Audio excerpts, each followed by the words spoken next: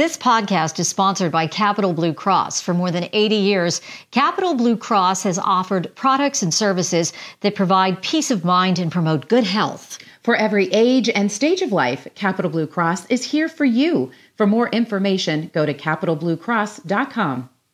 1 in 3 women report being in an abusive relationship. So if you are one of those women, how can you leave an abusive relationship? We're chirping about it, and this is Chick to Chick.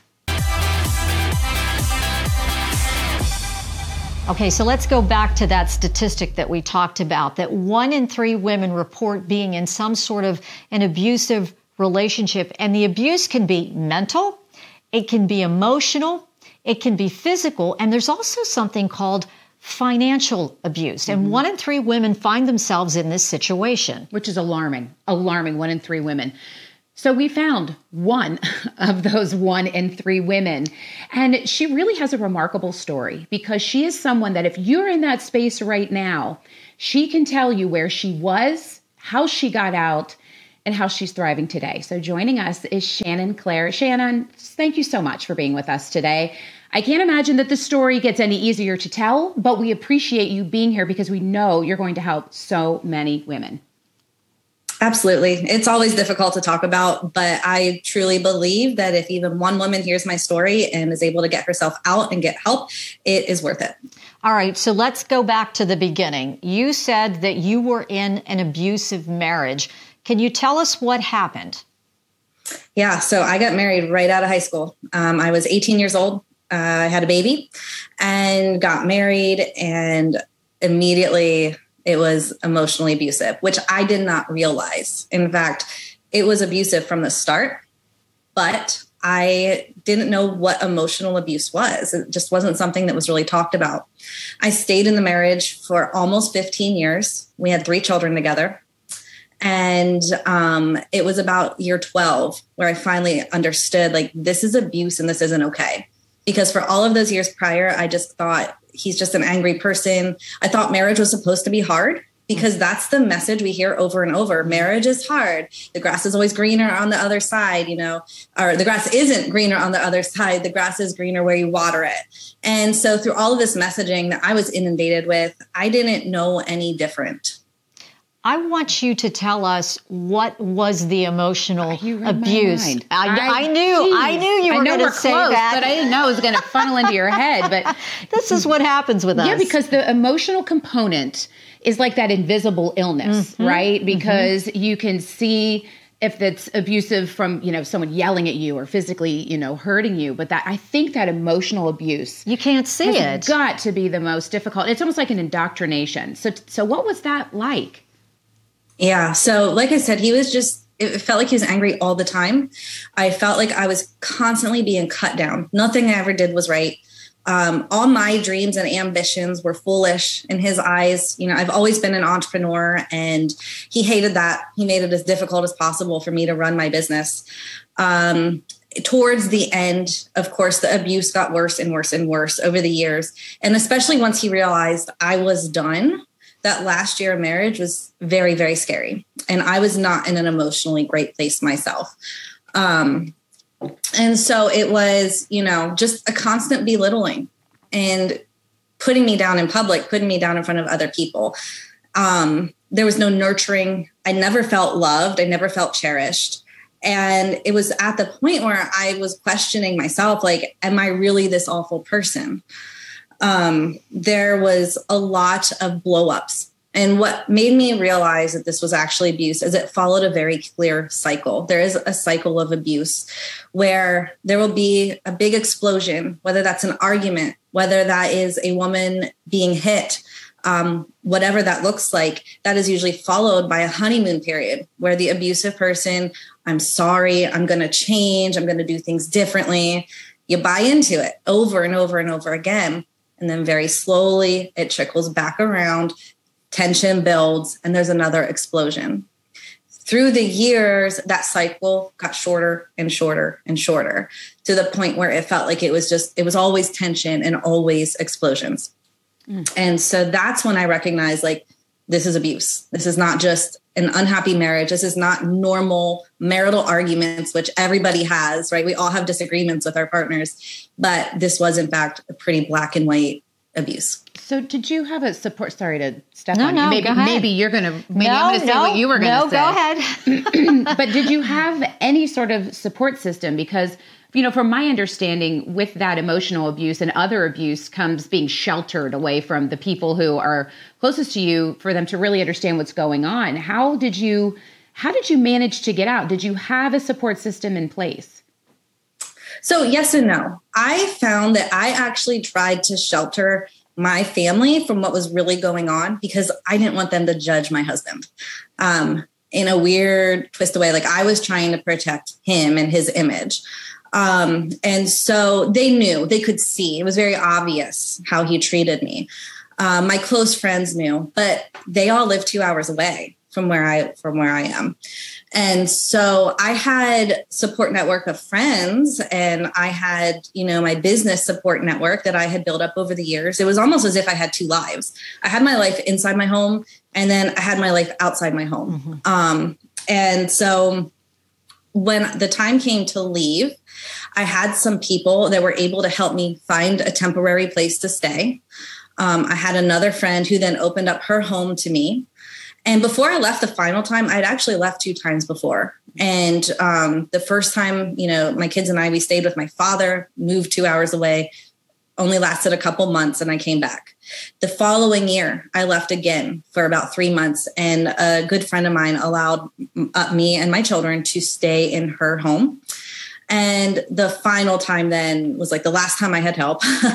And I ended up, you know, staying with other people for a couple of months. And then I was able to rent a place of my own, which was a monumental undertaking. When I left with nothing. I had no money, no support from him, no possessions from my home. I literally started my life over in 2017. So I have 2 questions for you now. First of all, why did you go back those 2 times is my first question. And my second question is, what was the tipping point and where did you finally get the courage to walk away and say, I'm done? I know I have 3 kids. I know we've been married for more than 10 years, but where did you get that courage? Yeah, so I went back because I thought things were going to be better. I thought, you know, all right, this time he's going to get it. This time it's different. I'm listening, you know, all the words he's saying, of course. I'm changed. I'm going to be better. Like, we can do this, you know. And truly, I wanted my marriage to work. I wanted to stay in it. I was fully committed. And so the statistic is women usually leave 7 times before they leave for the final time. 7. They leave and go back. They leave and go back. And it's all part of the psychological conditioning that happens in an abusive relationship. And so the entire marriage, it is important to note, we were in counseling off and on. And we would go to counselor after counselor who would eventually stop rescheduling us for visits. And what I have learned in my own research is that you really can't go to couples counseling if you're in an abusive relationship. It just doesn't work. You need individual counseling. Each of you needs individual counseling if there's any hope for reconciliation or for making it work. And I'm not an expert in that area, so I can't say. Can an abusive person change? I don't know. In my experience, no. Is it possible? Maybe. The last year, we were in intensive counseling with the church we were attending. And I think they tried to do their best, but they basically counseled me to stay. And it became... that last year was hell. It was pure hell in my life. You left. I left. Where did you get that courage to leave? It came down to I no longer felt safe. And my daughter at the time, I'm trying to remember, she was 5 or 6, but she started displaying symptoms of a child who was witnessing abuse. And so she was starting to get belly aches when she would hear mommy and daddy talking. She said to me in the car before, Mommy, I don't understand why daddy doesn't love you if he married you. Mommy, I don't like it when daddy talks to you that way. And I realized I am setting the example for her of what a relationship looks like. I'm setting the example for my boys of how a man treats a woman in a relationship.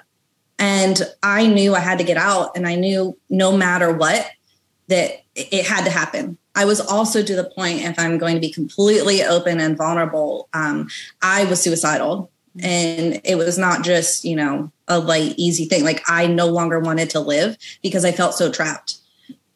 Between the church telling me I shouldn't leave, between my husband, he at the time was just desperate to get me to stay. And so I was so confused and so hurting that I was like, I can't do this anymore. And once it got to that point and I was able to have some clarity and just enough courage to leave, that's when I made a run for it. It's an amazing story that you have, especially how much time you put into it. Yep. So as we wrap this up, we want to leave people who are listening with hope, because you do have a beautiful life now and things have worked out for you. So can you just briefly touch on that for us? Absolutely. So when I left, one of the things he always said is your business will never survive without me. My business exploded. I was able to fully support myself and my 3 children on my business income alone.